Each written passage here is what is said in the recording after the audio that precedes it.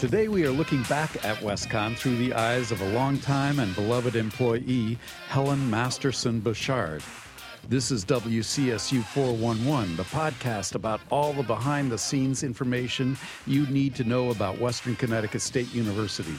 I'm Paul Steinmetz, and now we'll get right into our talk with Helen. This week we have a special guest, Helen Bouchard, who's my colleague and friend, who I've worked with my whole time here, and Helen has been here a few years longer than that, and now claims she's retiring from WestConn. And so we decided to have her on for a retrospective of all that WestConn is and was. Are you willing to do that? I'm willing to do that. Of course I am. Excellent. So, when did you start here, Helen? I actually started I was a UA in the fall of 92, and I was in the Office of Communications. And then the Director of Communications retired at the end of December, and I was appointed interim director in January of 93. And that job entailed press release, well, what you do, Paul, press releases, calendars, did room reservations, which I still do now. Thank God I don't do that. And it was a pain in the neck because it was a sheet of paper that a student had to carry around to all these different offices to get clearance for those room reservations. We didn't have as many rooms to reserve, actually. Sounds like it was before electricity, too. Well, you know, we had those computers that were the VAX system, and they were the orange screens with the little cursor on the bottom of them. Wow. And they were about, 10 inches square or something like that. They were pretty silly little things. But anyway, they worked, and we had email within the university. I call that intranet or something like that. Don't ask me. I just knew that I typed and I could send an email to somebody. And then after a year and a half, they did a search, and they decided that they needed someone who's going to be the coordinator of alumni and university events. And initially, I still did press releases and things like that, but I also handled alumni relations. And I did that for about 6 years, and then decided that there really should be a director of alumni and there should be a director of publications and public relations. And so I just got sort of severed off to be the coordinator of university events. And so I was in charge of all commencement honors and academic and administrative meetings on campus. And we had, fortunately, Paul Simon, who is, I think he's the director of campus and student centers. He came on board and introduced us to an electronic reservation system, which just opened up, the floodgates, just made everything so much easier as far as reserving rooms. We no longer had to have a student walk from the police department to the maintenance department to different offices in order to sign off for an event on campus. And commencement, the first year I did commencement, which was in 94, no, I'm sorry, it was 93. We moved to the West Side campus. We built the playing fields, had AstroTurf on them, and we couldn't use them for our commencement ceremony on the Midtown campus, so we moved to the West Side campus. So my very first commencement was a big move. And that's when the playing fields were on the Midtown campus. There was a football field on the Midtown campus that had the AstroTurf or the artificial turf on it. Well, we used to have commencement. Yes. Before it was AstroTurf. Right. And then we moved to the West Side campus and used the recreation fields on the West Side campus. And I just remember the vice president of finance, when we were on the Midtown campus, because there was the football field, there were bleachers. And so we didn't have to rent chairs or staging or anything like that. And so amazingly, the budget used to be like, $5,000 for commencement when it first moved to the West Side campus. All of a sudden it was $12,000, and everybody was screaming because I had overspent the budget and all this other stuff, and I had to prove why it cost so much more to go to the West Side campus. Well, commencement's an expensive operation. And they scream every year, no matter what. Well, whether you make the budget or not. Yeah. And you always do. But. Well, yeah. And when we moved to the Webster Arena 5 years ago, I think. I don't know. Maybe so.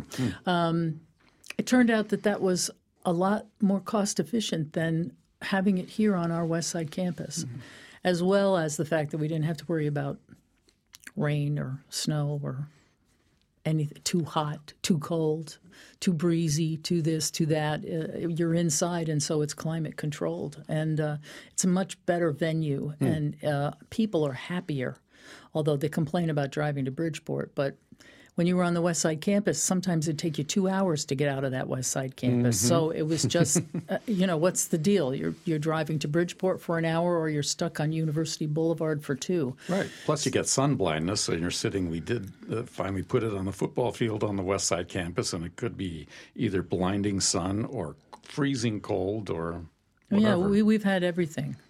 We've had...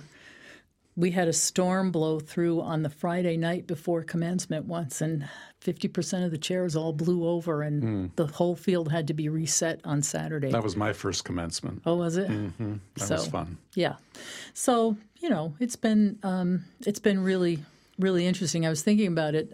My first year, Irene Sherlock, who used to be here at the university writing in university relations and publications and design, she interviewed me about what I had done before I came to WestConn. Wow. And before I came to WestConn, I had worked at the Ives Concert Park, and I was their stage manager and then their general manager, and I worked there for 5 years. And she said, "What's the most unusual thing you had to do?" And I said, "Well, we were bringing in Kenny Loggins for a concert, and we had to cut down trees in order to get his trailer truck down the roadway to the Ives Concert Park so that he could unload all of his equipment and things like that." And I said, "I don't think I'll be cutting down any trees here at the university." You've had some unusual things, though, here. Yeah. Let me think. Probably the thing I'm most proud of here at the university is when the Dalai Lama came. And working on that, it just wasn't me. There was a committee that worked on that, but that was probably the highlight of my career as far as managing an event and bringing people in and making sure that everyone had a good seat and all the rest of it. We did that in the O'Neill Center. And we also had a student who created a ticketing system so that we could do it in the lottery because we found that people would go online and they would buy blocks of tickets off of a ticket website, and then they'd resell them on another website for an exorbitant amount of money. And we didn't want to do that. We wanted it so that when you bought a ticket from us and it was $50, it was $50. You weren't buying a $25 ticket that had been marked up. So there was a lot of work that went into that, and we worked with the people at DNKL, which is Donong Kon Fung Ling. I didn't say that right. But they're a Buddhist center in Reading, and they were very instrumental. They were very good to work with, and they were very instrumental in helping us get the Dalai Lama because their Rinpoche, who is sort of like their abbot, he was in school with the Dalai Lama in the monasteries back in Tibet. And so he's known the Dalai Lama all his life from the time they were about 5 years old.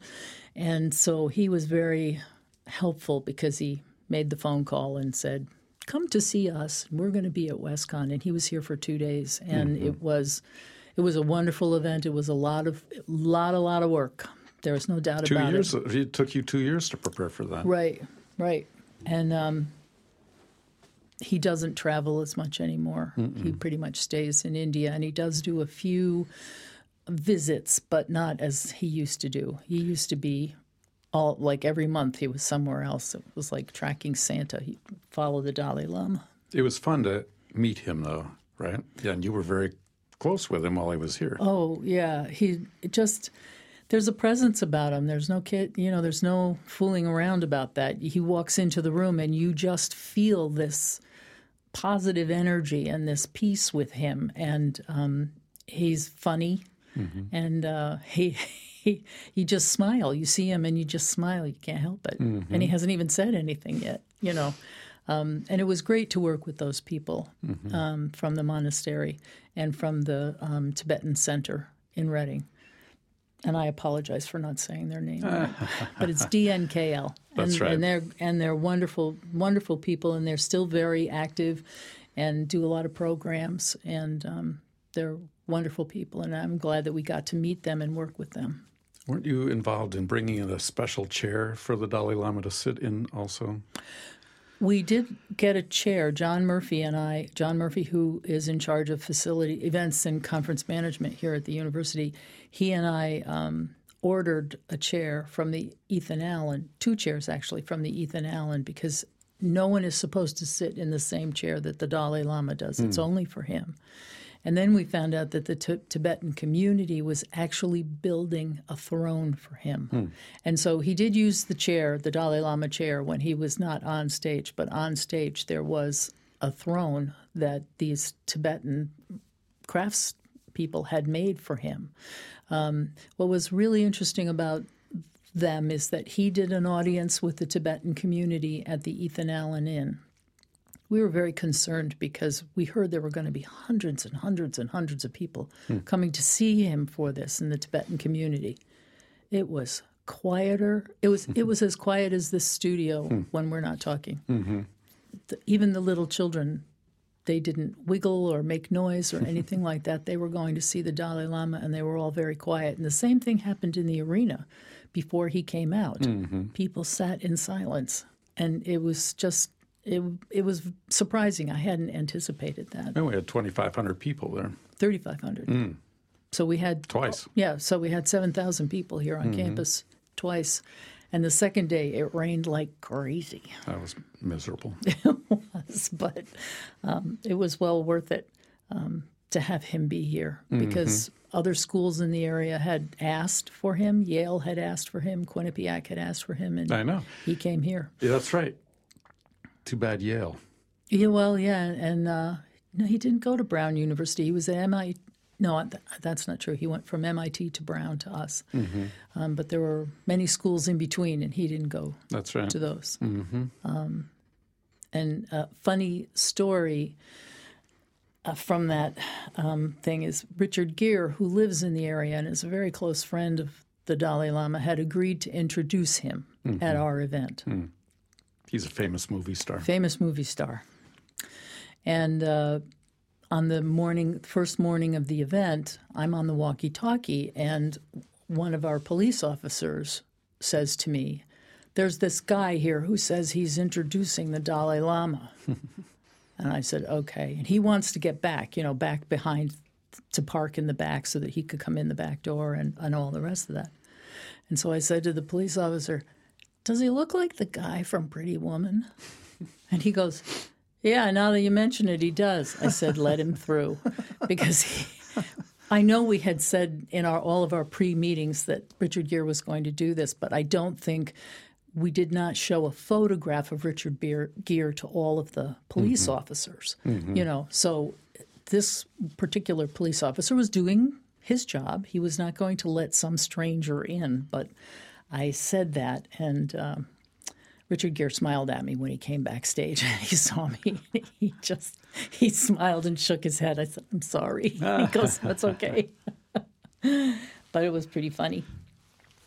And by the way, that's Chris Cook, our professor here, met the Dalai Lama and made a big deal, fussed over him, and then got engaged in compassion and wrote a book about compassion and started a podcast, and now compassion's his thing. Yes, and which creating is what the compassion. Dalai Lama talked about. And that's what the Dalai Lama wanted us to do, was continue his work as far as compassion.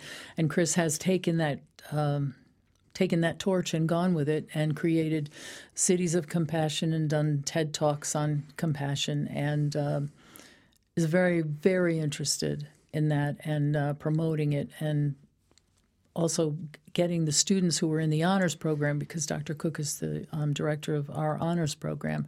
Those students, he spreads the word through them as well about being compassionate and kind. And it's been a great continuation of the Dalai Lama's work. So you basically created Chris Cook's career for him. Did I? Well, I'm not getting any kind of remuneration for that. Has he thanked you? Oh, yes, yes. Oh, he did? Yes. He's thanked me. And he, it's wonderful that he's taken that and continued with it. Yep. because it's not always easy to do. No. And really, it helped the Dalai Lama's visit live on and Yes. had an impact on WestCon. It wasn't Yes. just a 2-day thing that, was great, and then we move on. Yeah, and Chris has also become involved with the Tibetan Center of Peace in Reading, the DNKL, and continues to go there. And I'm not sure if he's meditating with them, but I know that he does go and visit. And it's been amazing when I think back on it. You forget about it because time goes by and you forget that you did that. So I have to look at the photographs and go, "Oh yeah, I did that. I did do it that. was a I big did meet deal. that guy." You were responsible or part of the team that brought Bill Clinton here and Vice President Joe Biden. Mm-hmm. Other big deals that you were involved in. And Jane Goodall. Mm-hmm. We've had about a 22, 23-year relationship with Jane Goodall here at the university. She's come here many times. She was here, I think it was 3 or 4 years ago was the last time she was here doing public lectures. Again, another wonderful individual who is an inspiration to students and to people with her work. And she likes chocolate. Just in case anybody out there is listening, she likes chocolate. And she's also a very gentle, compassionate individual. And the last time she was here, they showed a video of a release of a chimpanzee back into the wild that had been rehabilitated. And Jane was with the crate. They had the chimpanzee in the crate and brought the chimp she was an older chimp, and by boat brought the chimp to this area. And when they opened the door to the crate, the chimp came out and gave Jane Goodall a hug. And you just said, "Oh my gosh, I can't believe that connection." And she had only really talked to this chimpanzee through the crate and rode with it, and the chimp knew that she was there when they were going to be releasing. And before that chimp toddled off into the wilderness, it hugged Jane Goodall. And you just kind of thought, wow, that's amazing, amazing to think about, that she's had that effect. And hopefully can continue that. She's also not touring as much as she used to, but her anniversary at Gombe was just a few years ago, 50 years at Gombe. And the work that she's done there and what's changed. She's also gotten very involved with climate change and the changes in the environment because she's seen it at the Gombe Reserve in Tanzania, and the trees that have been cut down because now the habitat is shrinking for the chimpanzees. Right. So that's another person that I feel I was involved with a very good program for her coming here. So to me, that was also very special. Highlight for the students, too, I think, like the Dalai Lama, who, kind of extracurricular thing, but where else do you get that experience but at a place like WestCon? Right. And I remember the first time Jane Goodall was coming to the university. I have friends who are alums of the university. And the announcement went out saying that, this was 23, 24 years ago. She said she was going to be coming and going to be doing a lecture. And I had friends who called me who would say, "Is that the real Jane Goodall?"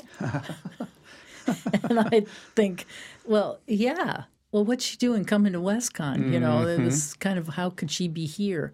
And at that time, her institute was in Ridgefield. And that's why we got her so early on, was because her staff and everything was just down the road in Ridgefield. And so she came here to the university, and we've maintained a connection with her. And one of our former presidents, Dr. Roach, James Roach, was on her board for a long time. And so there was also that connection as well. They had a real friendship that developed through her visits here to the university. Do you think about the effect you've had on WestCon and on students over your career? Do you think about that as you're nearing alleged retirement? I don't really, because I don't have that much of a connection with students. I mean, I may know them because by the time we get to commencement and a student comes up and says, "Hi, I'm Judy Smith," and I go, "Oh, yeah, you're getting a BA," and because I've read the lists for the commencement booklets and the letters and the cards and all their information, by the time they come up, I would say a good 50% of them, I know what their degree is when they walk up to me because I've read their name a number of times.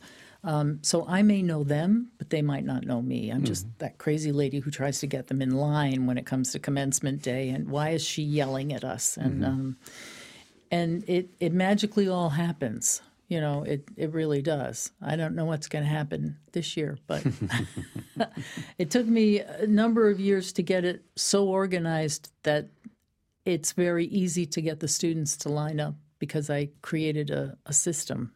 And I know to me that was helpful because I thought if I were a parent, I'd want to know when my student was crossing the stage. So I wanted to have the students in as close to the lineup as they are listed in the booklet as I could so that mom knew or grandma knew, stay seated because they're going to go across the stage in a few minutes.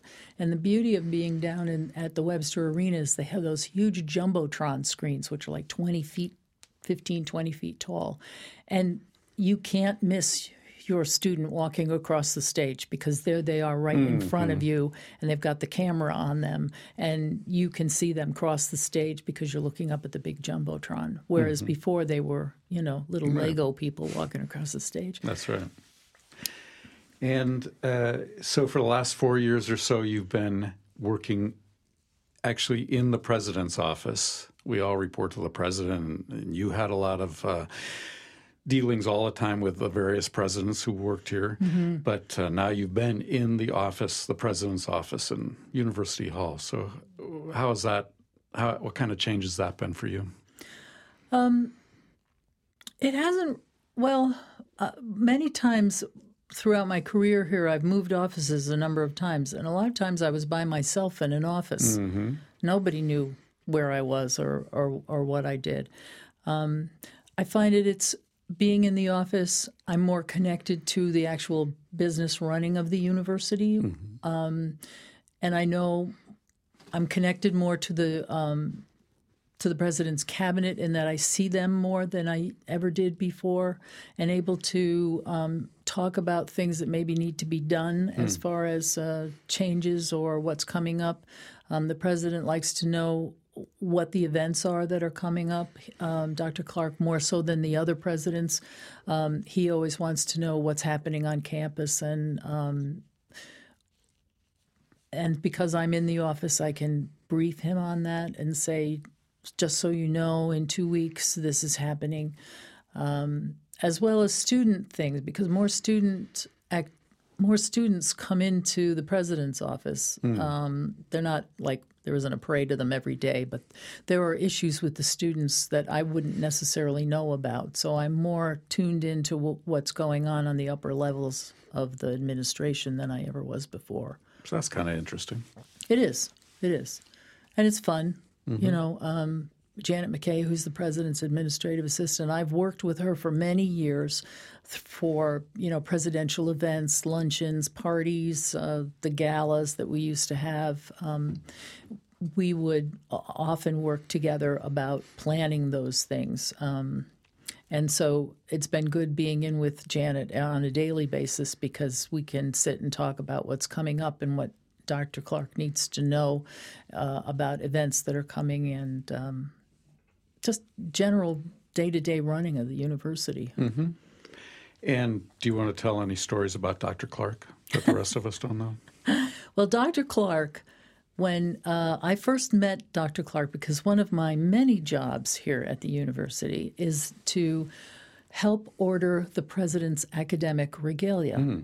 And so that means I have to walk into the president's office with a tape measure in my hand and say, okay, you're a 42 long or 42 regular or whatever it is, so that I can measure the shoulders and the arm length and things like that because we're ordering the academic regalia, which is a custom thing for the president. And so my first time meeting him, I went into the office and I was going to do the measurement height and arm length and things like that. And so then I had to measure the circumference of his head for his tam. And he said to me, well, Helen, I have to confess, he said, I have a big fat Irish head. And I said, well, I know all about big fat Irish heads because I have one myself. And my maiden name was Masterson. So I said to him, my maiden name is Masterson. And he got this look on his face and he said, no, it isn't. I said, yeah, it is. And he goes, that's my mother's maiden name. And I said, oh, well, that's interesting. I said, you know, I really don't know that much about the Masterson side of my family because that's my dad's side of the family. I said, all I know is my father's father was a conductor on the Harlem-Hudson Railroad in New York and ended up his career working in Grand Central Station as a supervisor and inspector. And Dr. Clark said, my grandfather worked in Grand Central Station. And I said, what? He goes, yeah. So then he decided we were cousins. And as I say, I don't really know that much about my father's side of the family. And my grandfather was from Ireland. And if you go to the Irish ancestry and you put in the last name Masterson, it's like Smith. You know, it's just like there's thousands of them. And on his records coming into the United States, all it was said was he was from Cork. Well, everybody who came from Ireland came from Cork because that's the port. So it didn't say some little village, you know, Killarney or anything like that. So anyway, so he was convinced that we were cousins. So from then on, whenever I'd be like the opening of the gates ceremony, and I remember Dr. Betts, who's the vice president of student affairs, he comes up and he says, oh, Helen, do you know Dr. Clark? And Dr. Clark goes, of course we do, we're cousins. And I thought, please don't tell people that because I don't think we really are cousins. But it was a funny connection with him. And he still, even now, he'll come in and he'll say, okay, cuz, and he'll be talking to me about something. And I just find it very funny because I don't think it's true. Now, you were born here in Danbury, right? Yes. Don't you still live in the house you grew up in? I do. I bought my parents' home. It's the home my father built back in 1948. Kind of a little romantic story. My mother was from Scotland, and my parents met during World War II at one of those dances they used to have in Great Britain for the soldiers. And when my mother came over, my father took her to see around, you know, like historical things. My mother had never, of course, been here, and so they went to the Cape one weekend and driving around, and there was this little Cape house, and my mother saw it, and she just fell in love with it. My father took a photograph of it, and that's the house he built her. Wow. He had no idea what it looked like inside, but and somewhere in the house, because I live in the house, there's a photograph in the house of that house on the Cape that my father took the picture of, and that's the house that he built for her. That is a great story. And downstairs in the basement, there's in one of the footings for the basement, there's a little teeny tiny handprint, and that's my older sister's handprint, and the date 1948 because that's when he built the house. Wow. And it's got all the creaks and leaky windows and unlevel floors that one would expect from a house that was built by a man and his buddies back in the 1940s. But they did a pretty good job with it, I have to say. But and it's an interesting, cute little house. It's not anything outrageous. And I bought it probably about 20 years ago from my mother. So it's my house now. And didn't you go to Ireland when you were in high school or something like that and almost stay there? Scotland. Oh. My mother being from Scotland, my father's Irish side of the family was sort of not dismissed, but he didn't know anything about his Irish roots or anything like that. But my mother sure knew about her Scottish roots. And so we were always, my mother, when she would talk about home, she was talking about Scotland. She wasn't talking about the house in Danbury. And so my mother had taken us there when we were little kids. I remember being there when I was 7. I have visceral memories of certain spots in Edinburgh from when I was 7 years old. And when I was in high school, I decided I wanted to go and spend the summer. And my uncle was very willing, said, sure, come on over, spend the summer with us. And I did, and I almost stayed. I almost stayed. I've been back many, many times, and in fact, I probably know my Scottish cousins better than I know most of my American cousins. There are American cousins. I couldn't even tell you where they live, but I can tell you where all my Scottish cousins live, and could get to their house on the bus from Edinburgh. So it's a great family connection.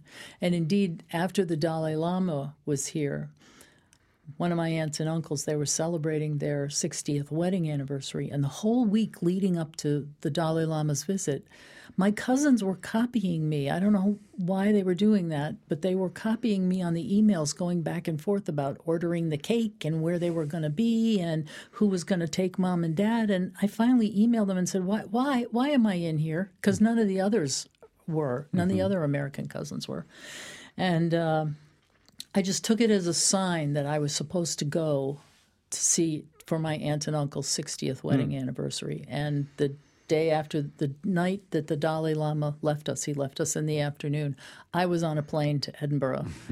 And I was up for like 36 straight hours or whatever it was. And when I was at my cousin's house, they were putting me up while I was there. And it was going to be a total surprise to my aunt and uncle. They were not going to know that I was there.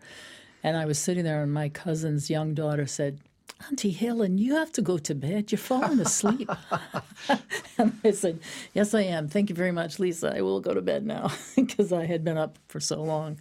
But it was a great visit, and my aunt and uncle were truly surprised that I had gone, and we had a lot of fun. I always have a lot of fun with them. I still talk to them on the phone quite regularly, and they have a Facebook page that I'm included in, so I get to see everything that they're doing over there in Scotland, which is kind of fun. And why did you come back after when you were in high school? And I was going to be doing my senior year in high school, and it was going to be problematic for me to try and transfer into the Edinburgh educational system because it's a completely different. It was a different format. And so it was my senior year in high school, and I came back for my senior year. And that's really what prompted me to do it, just because, it's your senior year of high school. You got all these things you want to do and parties you got to go to and fun you want to have with all your friends. So I came back. And I don't regret that. Yeah. I don't regret that. So you're Scottish and Irish. Do you hate the English? No. I have... What's really funny about my family is one of my Scottish uncles married an English woman. And when the television show Monty Python came on, and those guys, John Cleese and all of them, they would do those women. They'd dress up as women, and they'd be talking in those accents. Well, that was my Aunt Joan. It was not that was not unfamiliar to us, and we would sit and just howl with laughter because it was twice as funny to us because we couldn't believe it. They've met our Aunt Joan. They were even dressing like her. It was just one of those things, and that to us was as a family was really funny, and we used to imitate her. And it's not very nice to imitate Auntie Joan like that, but they were doing it. Right. The Monty Python guys were doing it. Graham Chapman, spot on my Aunt Joan. So that was always pretty funny. But no, I don't hate the English at all. Well, that's good, I guess. Do you? What are you planning to do now after you retire?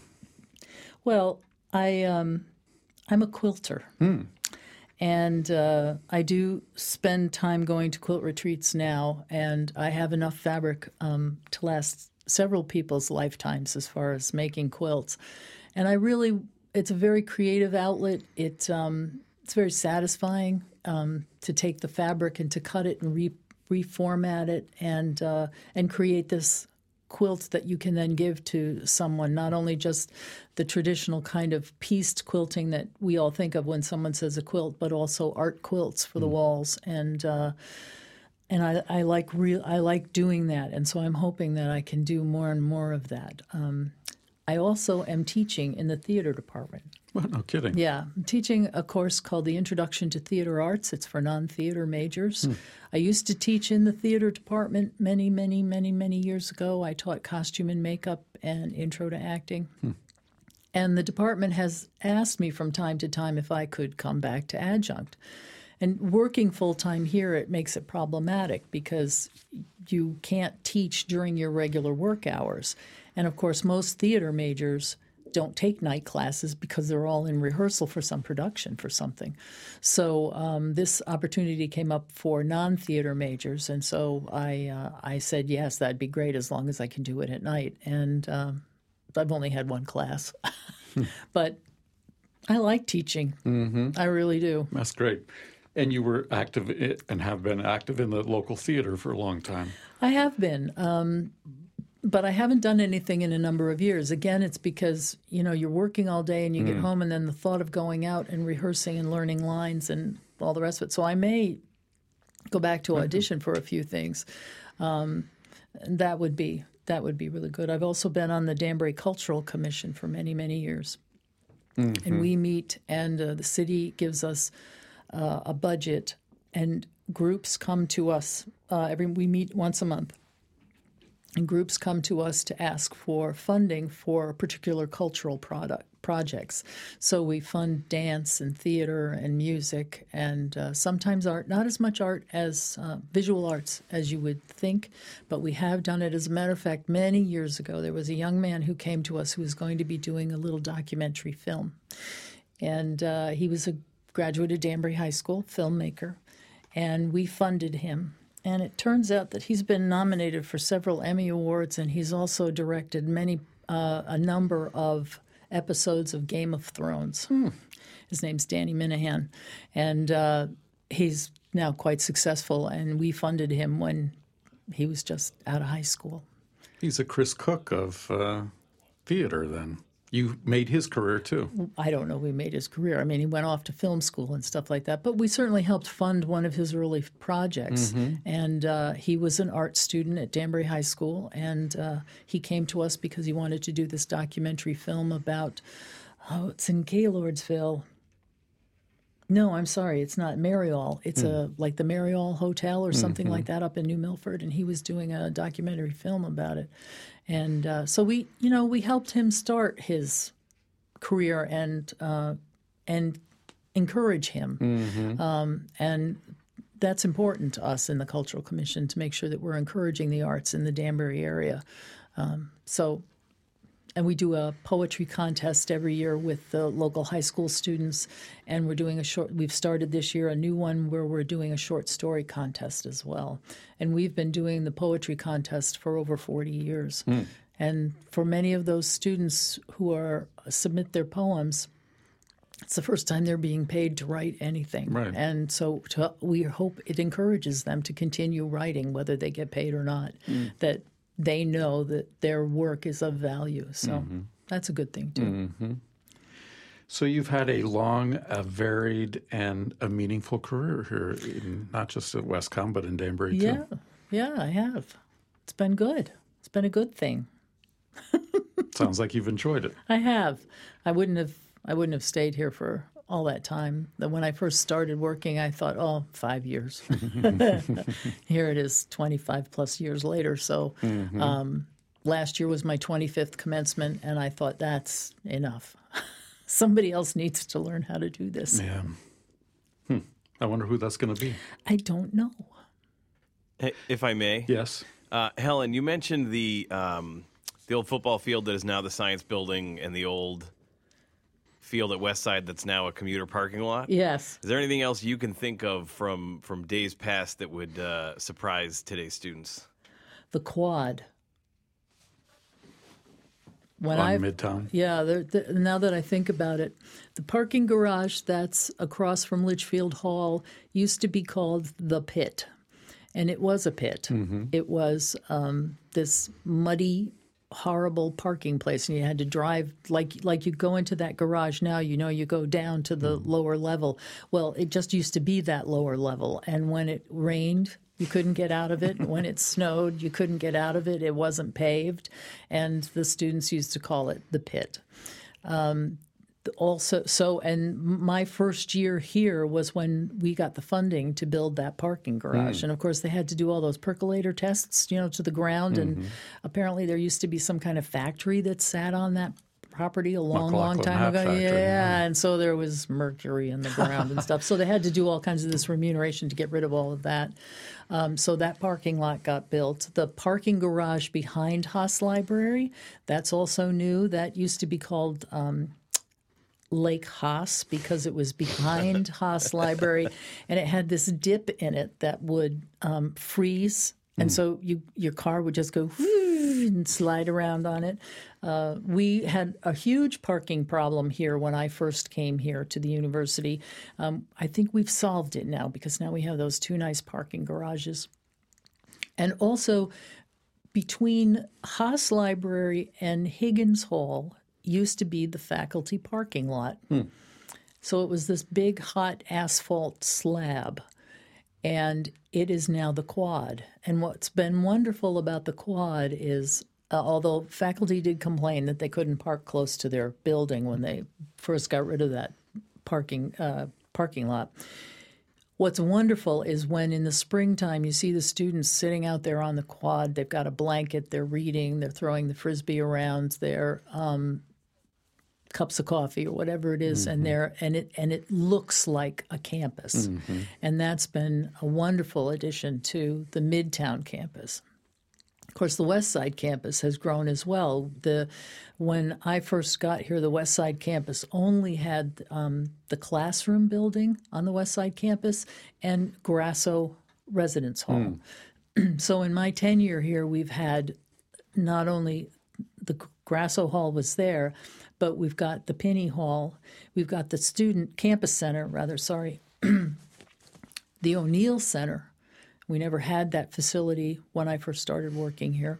Matter of fact, one of the first, now that I'm thinking about it, one of the first big events we had was the ribbon cutting for that. I had to go and find 12-inch wide red ribbon that we could string across the arena floor area so that we could cut an actual huge ribbon so that it didn't look like this little piece of thread. And the most recent, we've had Centennial Hall, which is a new residence hall for our students, and also the Visual and Performing Arts Center, which is just wonderful. The Ives Concert Park was here when I first started working here because I used to work there before. And the Visual and Performing Arts Center, what a wonderful new facility that is. Those theaters that are in there, our music students, we are one of the premier theater schools in the state system as well as music schools in the state system, churning out music teachers for the state of Connecticut. And very proud with our Kennedy Center Awards and all the rest of it. I would be remiss if I didn't mention that. Being in the theater department now, I should really mention that. And what's the story with that oak tree in front of Old Main, too? Oh, the oak tree in front of Old Main. Many years ago, the oak tree that's in front of Old Main by Alumni Circle, originally there was a plan to build an extension to Old Main that was going to be an art gallery. And I found out about it. And I went to then President Dr. Roach, and I said to him, you can't cut that tree down. I mean, we were within weeks of cutting that tree down. And I said, you can't cut that tree down. He said, why not? And I said, because it's the only tree we know anything about. Many years ago, back in when the school first started, back in the 19-teens, 20s, there was a kindergarten class that was held in the basement of Old Main. We had started as a teacher training school, and so we had schools around us that were for teacher training, and we had a kindergarten so that some of our teachers could learn about training, working in kindergarten classes. And Miss Wheeler, in 1916, planted that oak tree with her kindergarten class by Old Main. And they were going to cut it down. And I found out about it. So I was nicknamed a tree hugger for a while here on campus because I said, you can't cut that tree down. And I got our Vice President of Finance, Rich Sullivan, to pay for a marble plinth and a plaque to put in front of that tree, because I said, if I'm not here someday, people have to know where this tree came from so that they don't cut it down. And so we did that. And, of course, there were some people who weren't happy because they didn't get their art gallery on the Midtown campus. But they got a visual and performing 40 years later, or 25 years later, they got their visual and performing arts building on the West Side campus.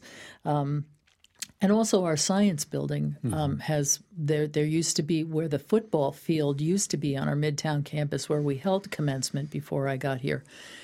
That football field was then moved to the West Side when we got our sports complex on the West Side campus, and the science building was built in its place. And the science building is also one of our great additions to the university in that it is a certified green building, and it's just got state-of-the-art equipment in it and all the rest of it. And the science professors were so thrilled when they moved in there because they thought, oh, look, real labs. It was not that we didn't have them, but they're just beautiful now. And, of course, many of our chemistry and biochemistry students go on to medicine and become doctors. We have a number of doctors who are alumni from the university because they were trained in our bio and chem departments. So it's really come a long way since I came here. That's for sure. Who was one of the... Go ahead, Pete. Excuse me for just a second. We have an incoming shameless plug alert. Okay. Helen, isn't there somewhere people can go to learn some of this history? Isn't there a film made some years ago that you may or may not have narrated? Yes.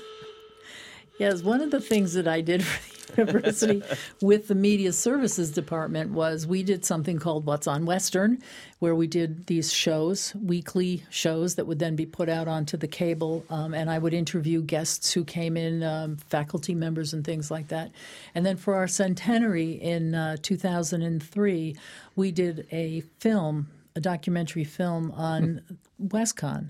And because I was doing that What's on WestCon show, I was asked if I would ask the questions of the people we were interviewing and also narrate.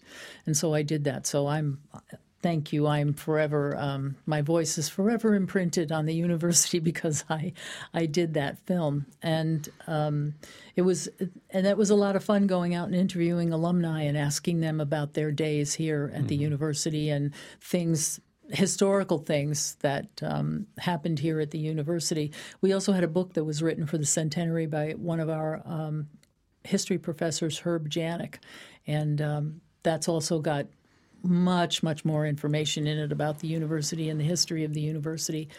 And even now some people will call me in my office and say, what was it when Fairfield Hall was built and this happened? And for some reason, I know that answer. I don't know. Or I know where to look up and find the answer to it. And the film is available at media.wcsu.edu for anyone interested. Thank you.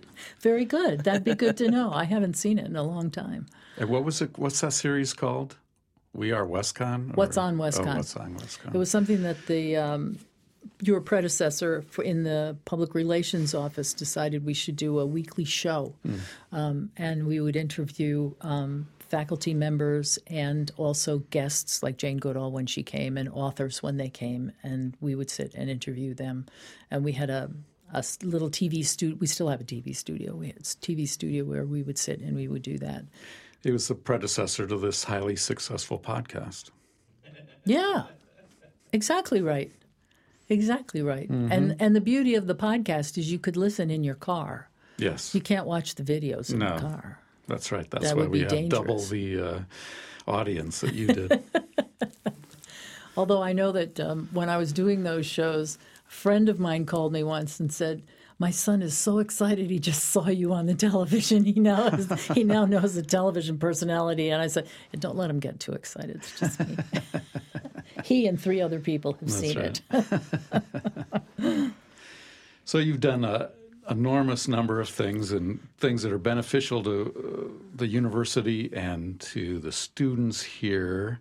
And you and I have worked together for 13 years. And, of course, I appreciate all those things that you do and the scheduling and all that, making things happen. But what I truly appreciate is being able to work with you and bounce ideas off you and solve problems with you, and always know I can go to you and have someone who will listen and help address whatever issues we got coming up, or just have a good laugh with, because, Yeah, we're we friends do too. that. We do laugh, and Yeah. that's a good thing in a working relationship, is to be able to laugh with one another. And We don't laugh with everybody, though. no, we don't. Some people are not funny, or not funny to us anyway. And I know years ago when I was first in the alumni office, I would get these headhunter letters from other universities looking for alumni directors and things like that. And I had said to Dr. Roach, I know that I didn't want to leave WestCon because I didn't want to go be an alumni director in Iowa. That wasn't of interest to me, because I am a native to Danbury. This is my hometown. This is where I live. This is where I have my roots, and it's not a place that I'm necessarily going to, although we'll see what happens with taxes and stuff like that once you retire and you start looking at all those things.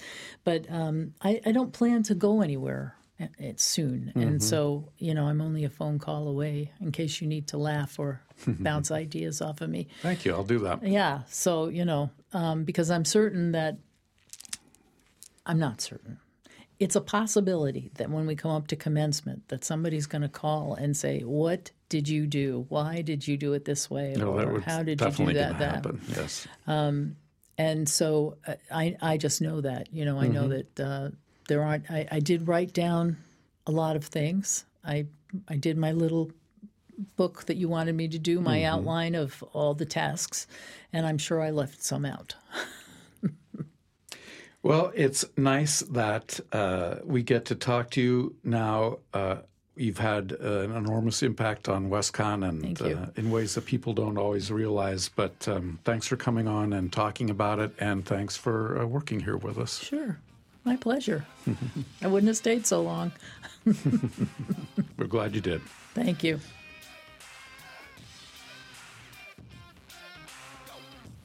Before Chantel joins us, I want to remind listeners about our other WestCon podcasts. One of our favorites here is The Compassionate Achiever with Tracy Day and Dr. Chris Cook, who is the original Compassionate Achiever himself.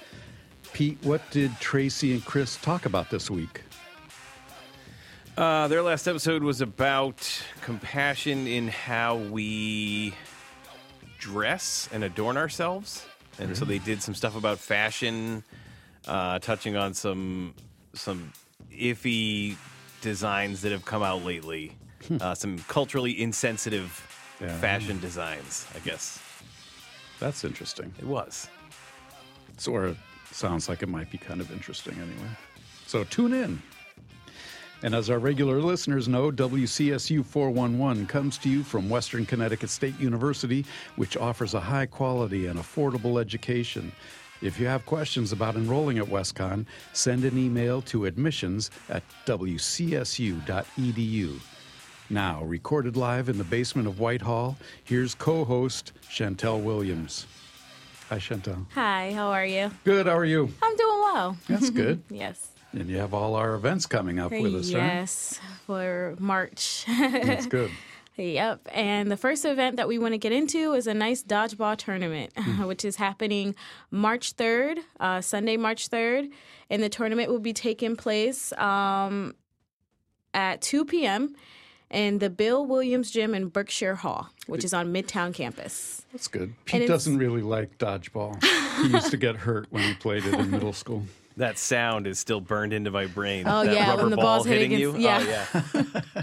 I used to always get scared hearing the balls me hit too, yeah. against the wall, but I always loved playing the game. So it was did? Yeah, it was an adrenaline ruch. Playing the game. I just avoided the whole thing. We Yeah, so played was being chased by Foursquare. police dogs. Yeah, so Only Pete has had that happen to him. while playing dodgeball. So if you do like that, right, you can go to the dodgeball Yeah, tournament. and it's hosted by WestCon Rec, so it's open to all students and faculty. Yeah. So I would say you guys can get into it. Yeah, we're considered administrative faculty. Yeah, and there's a deadline to register, which is noon Sunday. So make sure you grab a team and sign up and have yourself a good old time throwing balls at each other and trying to dodge them. That's basically it. Yeah. That's the basics of the game. Yep. So that's Sunday, March 3rd at 2 p.m. Midtown Campus, Berkshire Hall, for those of you that would like to participate in the dodgeball tournament. Monday, March 4th, there will be it's going to be called Meditation Monday. It's going to be in the Wellness Center, which is located in Berkshire Hall, room 119, and it's going to take place all day, so there's no time, and it's just a Meditation Monday, so come in and meditate. I would like that. Center actually. your mind. I like to think, and it's a good way to start off a week since it's Monday. You know, you might be stressed out about the week, so go in and meditate. And located on Midtown Campus in Berkshire Hall. So you probably shouldn't go clomping in, right? No, I don't Talking think. loud. I don't think wearing heels and loud making like noises and coming screaming is probably the best way to start it off. Yeah. Who's the director there? I'm not sure. What's her name, Pete? Oh, Crystal? Yeah, Crystal. She's Crystal. very nice, but I think she'll whoop you if you If go you in and interrupt the meditation. Interrupt, yeah. But very serenely. Yes. A serene whooping. In You'll a very feel good calm afterwards. way. Yeah. Right? So that, that's also good because I recently got into meditation a little bit since I've gotten here. I had a gym class previously, a dance class, and we used to meditate after the dance class. And it used to be so relaxing. My body would be relaxed. My mind wouldn't be so, stressed out and all over the place. So to really just zone in and just focus on one thing and one thing only, and that's just peacefulness, is very helpful and very a positive way to start the week and in the new month. And you find out stuff about yourself, too. You Positive do. things. Yeah. And meditating in a group, I think, is conducive to the whole process. A lot of people don't think they can meditate because their mind's always going off other places. But in a group, it seems to go better, I think. Yes, yeah, that's true. And everyone's feeling the same way, And even if you're new to it, it's fine, it's open to everyone. So it's an experience that I think everyone should try. Because it really does give you a nice inner peace and a nice calmness, especially if you're really stressed out over classes. And I know midterms, midterm week. So it's a great way to start that off, kick that off, relax your mind and body before you enter, a test or an exam. You become one with everyone. Yes. Become one with everyone, yes. That's good. I like that. There's going to be a visiting artist lecture. His name is Ross McDonald. And he will be coming to the VPAC building located on West Side. He's going to be there 11:30 a.m. in room 144.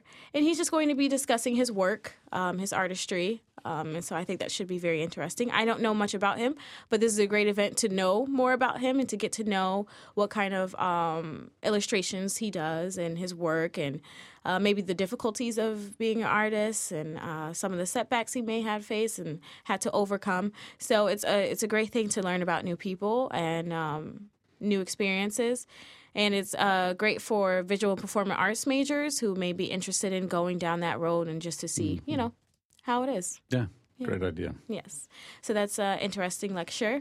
And again, that's taking place on Tuesday, March 5th, West Side in the VPAC building. Good. At 11:30 a.m. And there's going to be a documentary, a story called A League of Her Own, and this is brought to you by the Claire Smith story.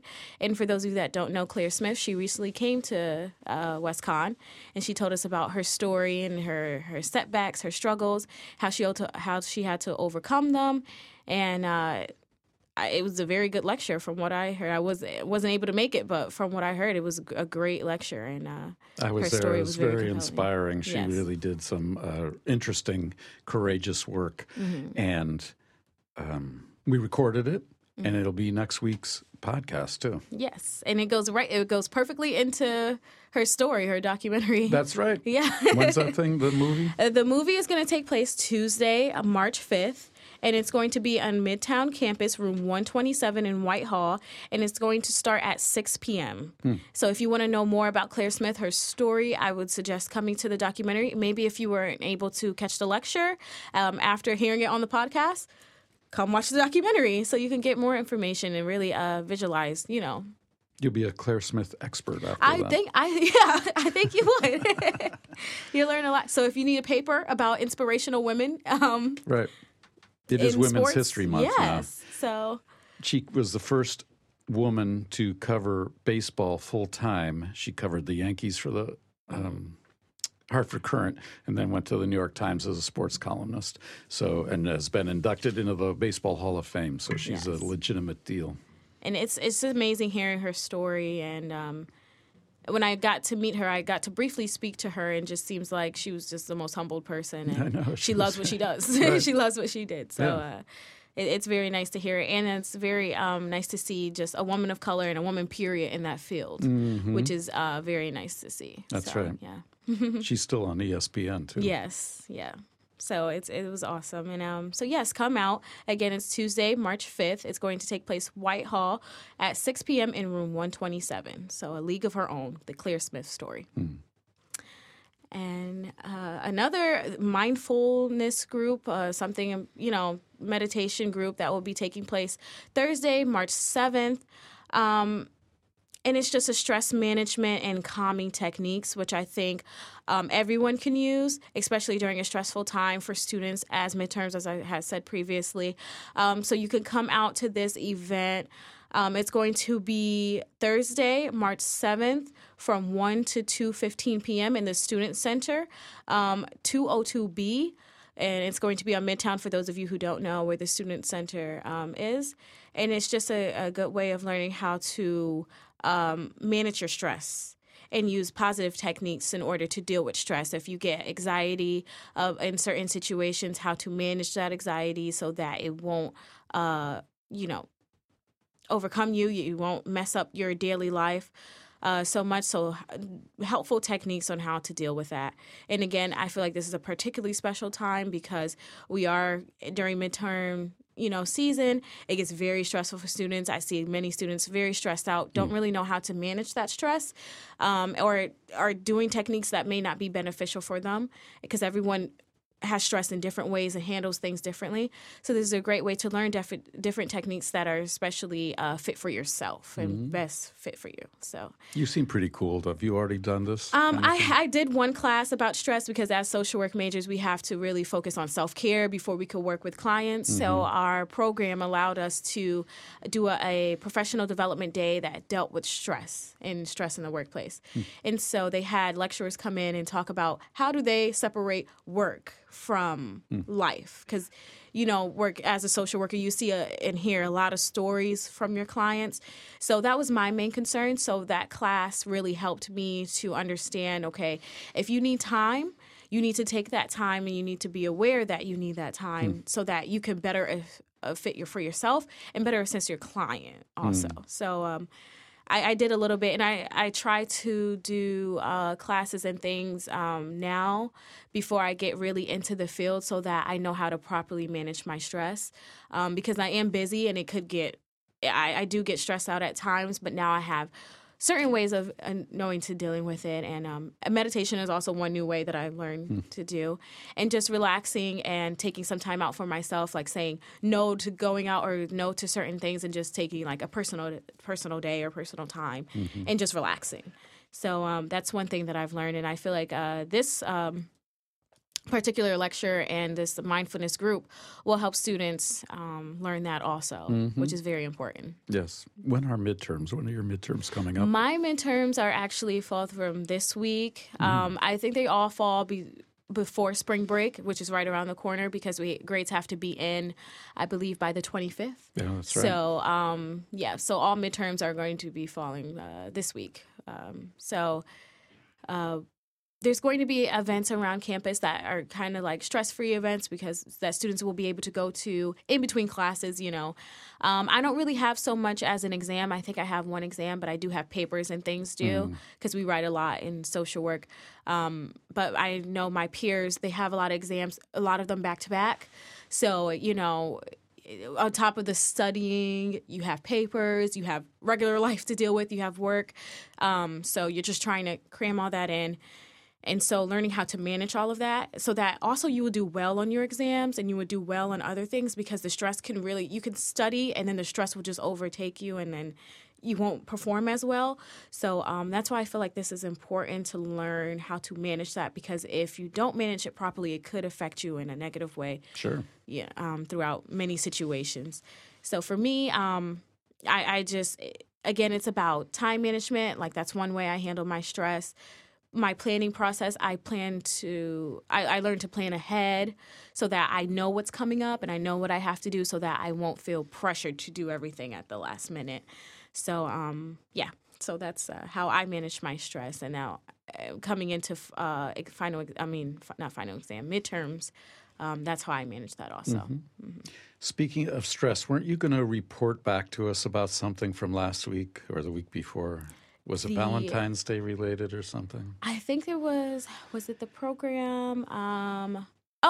My resume, was it my resume workshop? Oh, yeah, maybe that was it. Yeah, because I recently went to a resume workshop, and I remembered speaking about it on the podcast and just saying how beneficial it is for students to get started ahead of time. And there was a lot of information about a resume building that I had no idea about. I had no idea there was special paper for resumes. Because everything is sent electronically, so I didn't know. I didn't know there was special paper in case, and to bring multiple copies, about 4 and 5 copies, and how to just properly organize your resume. And the Career Success Center was very helpful in working with us, answered all of our questions that we had. There was no dumb question. There was no dumb answer. Everybody was, on the same page. And I just got out there learning a lot. And now that I look at my resume, I know how to change it, to perfect it, and to make it so that when jobs look at me, I stand out from the rest, which is important. That's that resume was very helpful. And I know she said that they're going to have another resume workshop coming up very soon.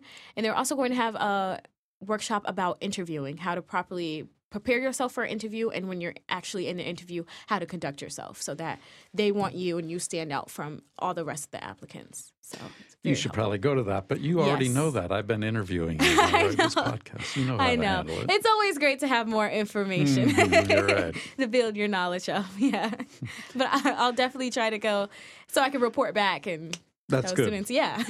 Wasn't there a Black History Month dinner too? There was a Black History Month dinner. I did not go to it, but I did get a chance to talk to my boss, Gerald, and he said it was a great event. And actually, to round off Black History Month, Westside Ballroom yesterday, not the Westside Ballroom, Westside Student Center, they had blackened catfish and grits and I believe it was like mashed potatoes. So it was a Black History Month meal to round off the month. Cool. And so it was very good. And I know on the Midtown Student Center, their CAF, they had chicken and waffles for a week for Black History Month. So yes. It's a great way to end it. Yeah. That is good. Yeah.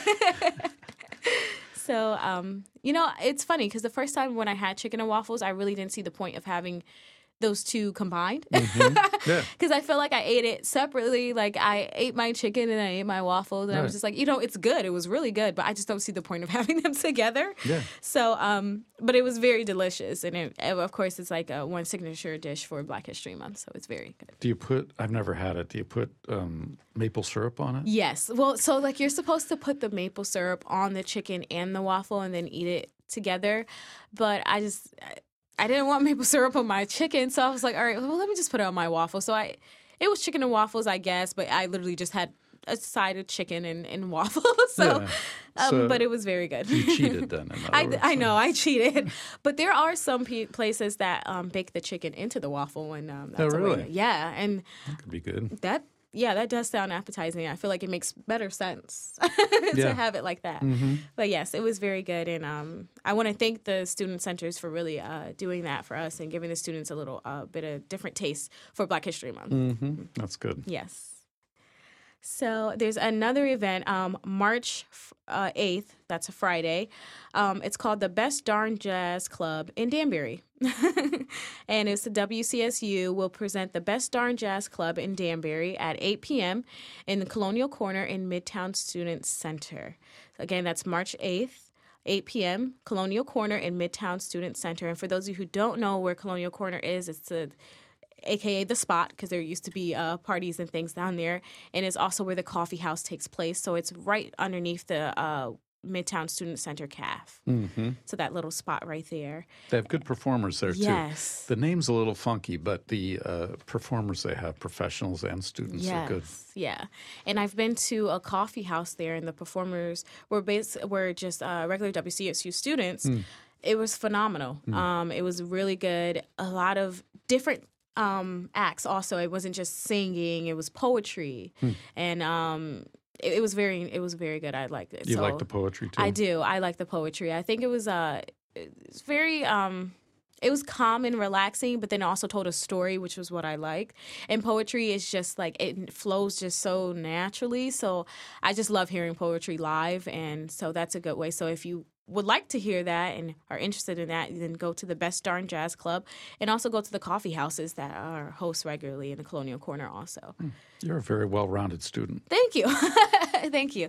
I try to be involved and just go to different events as much as possible, just to expand my horizon and just to see my interests. I have many different interests that I discovered since I've been on campus, so you just never know. I've just been to different events that I felt like, I won't like this. But then when I actually go, I actually do end up liking it and enjoying myself. So I just think that's a part of the college experience. That's just a part of life. You have to branch out and try new things to see if you like it, to see if you don't, and just to see, how things, and you gain a lot of knowledge from it. So. I love that. That's the great part about college, and also Yes. about, after you get out of college, Right, too. yeah. Keep doing that. Yes, thank you. Let's see. Another club. Event. Oh, yes, March 22nd, a big event. The African Caribbean Culture Club will be hosting their annual fashion show. It will be designers, some local designers, and some big-time designers and showcased here at WCSU. It's going to take place in the Midtown campus, Ives Concert Hall, and I believe doors open at 7. So that'd be come cool, out. too, right? Are they Yes. student models? There are student models, yes. So students, they're actually currently holding auditions. Oh, really? So if you would like to audition to be in the fashion show, which is open to everyone, I did it my first time last year. You did? Yes. I was nervous at first, but I was happy because I couldn't see anybody in the audience because it was really dark. So I was like, okay. So I was just focusing on my walking and making sure I don't stumble. But it was really, the audience just gave you a boost of energy because they were just cheering you on, and you can feel the love in the room. And it was just nice seeing all the different designers that came out, and we were representing their clothes, and just to see their excitement in their faces after getting the response from the crowd. Yeah, it's cool. And there's really wonderful designers, really wonderful patterns, bright colors. It was really fun. And they Yeah. do it for men models, male models, too? Yes, definitely. Men models and women. So it's open to all WCSU students. You do not have to live on campus. You could be a commuter. You can, as long as you actually don't have to be a full-time student. You can be a part-time student. As long as you go here, you can audition and be in the fashion show. And it's a fun experience. So if you think that you may be staged, shy or, not sure, like, I don't know if I have a good walk, I would say to grab a friend if you feel like you're better doing it with a friend, because you can audition with a friend and you will walk on the stage with, a person next to you, and just try it, because you just never know. And so that's what I literally, did. I kind of got dragged into it. My name just got thrown on the paper. I didn't sign my own name. My friend signed my name. She's like, go for it. So I went for it. I ended up liking it. So That's good. Yeah. So, you just experiences like that come up. So just give it a shot. And, it may not be for you, but it may. So, but if not, if you don't want to be a model, just come out to the show March 22nd at Ives Concert Hall and have a good time. Yeah. Just have fun. Yes. Right. And watch some nice design and clothes. And you can also talk to President Joanna Augustine. She's the president of the club. And if you like any of the clothes that are broadcast in the fashion show, you can contact her. And she has all the contact information from the designers. So you can speak to them themselves and see, okay, how can I get these clothes and, this outfit. So, yeah. Cool. Yes. And Westfest Week is fastly approaching. It's not until April, but it's coming up very fast. Yeah, this is March. So right, it's March already. Yeah. So and I want to talk about the events because it's for 2 weeks this year, which is very exciting. So there's going to be constant events going on during the day and at nighttime. So for commuter students, if you feel like you can't make the night events, there's going to be day events for you guys so that everyone is included. And so to kick off Westfest Week, the Black Student Union will be hosting their annual fashion show. And it's all around the world this year. So it's going to be clothes from many different places, from France, from Tokyo, American clothing, just very culturally different clothing. And I'm a part of the planning process because I am on the e-board, and it's just exciting to see all the different designs and the styles, and it's very exciting to see it. So I'm very excited about this one. Do you reach out to designers and ask if they want to We join, do. participate? Yeah, and a lot of the times designers reach out to us and be like, hey, can I have my clothes showcased in your fashion show? I heard that you're doing one. And we say yeah, and then we see stuff offline. And we also try to get clothes from the mall because we know a lot of students shop at the mall, and we try to get them from common stores that students can actually go and grab themselves and be like, hey, I didn't know, I didn't know I can match this up with this, and it's very affordable. So that's what we're trying to do, especially this year. Like, hey, you can get all of these designs at a local store right there near you, so you don't have to, go online, or you don't have to, go all over the place just to find these designs. Like, what a it's great right idea. there. Yeah. So that's what we're trying to do. So that's the kickoff of Westfest Week, and there's going to be many more events coming up through the podcast. Like, I will be talking about the events. I know this year the trip is going to be to Coney Island, which I've never been, and I heard it's really fun though. A very historical amusement park in New York. So I'm excited about that, and I believe that's taking place May 4th. So yeah, those are just two of the main events, and of course we have our annual carnival that's going to be taking place. The date for that is not up yet, but so get excited about Westfest Week because as soon as March is done, we got that. Right. So it's all happening. yes, definitely. Oh, that's great.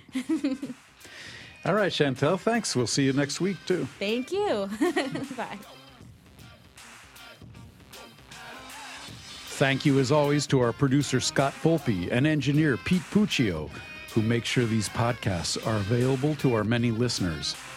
Remember, WCSU 411 is absolutely free, so there's no reason not to subscribe on iTunes, SoundCloud, Stitcher, Google Play, and Spotify.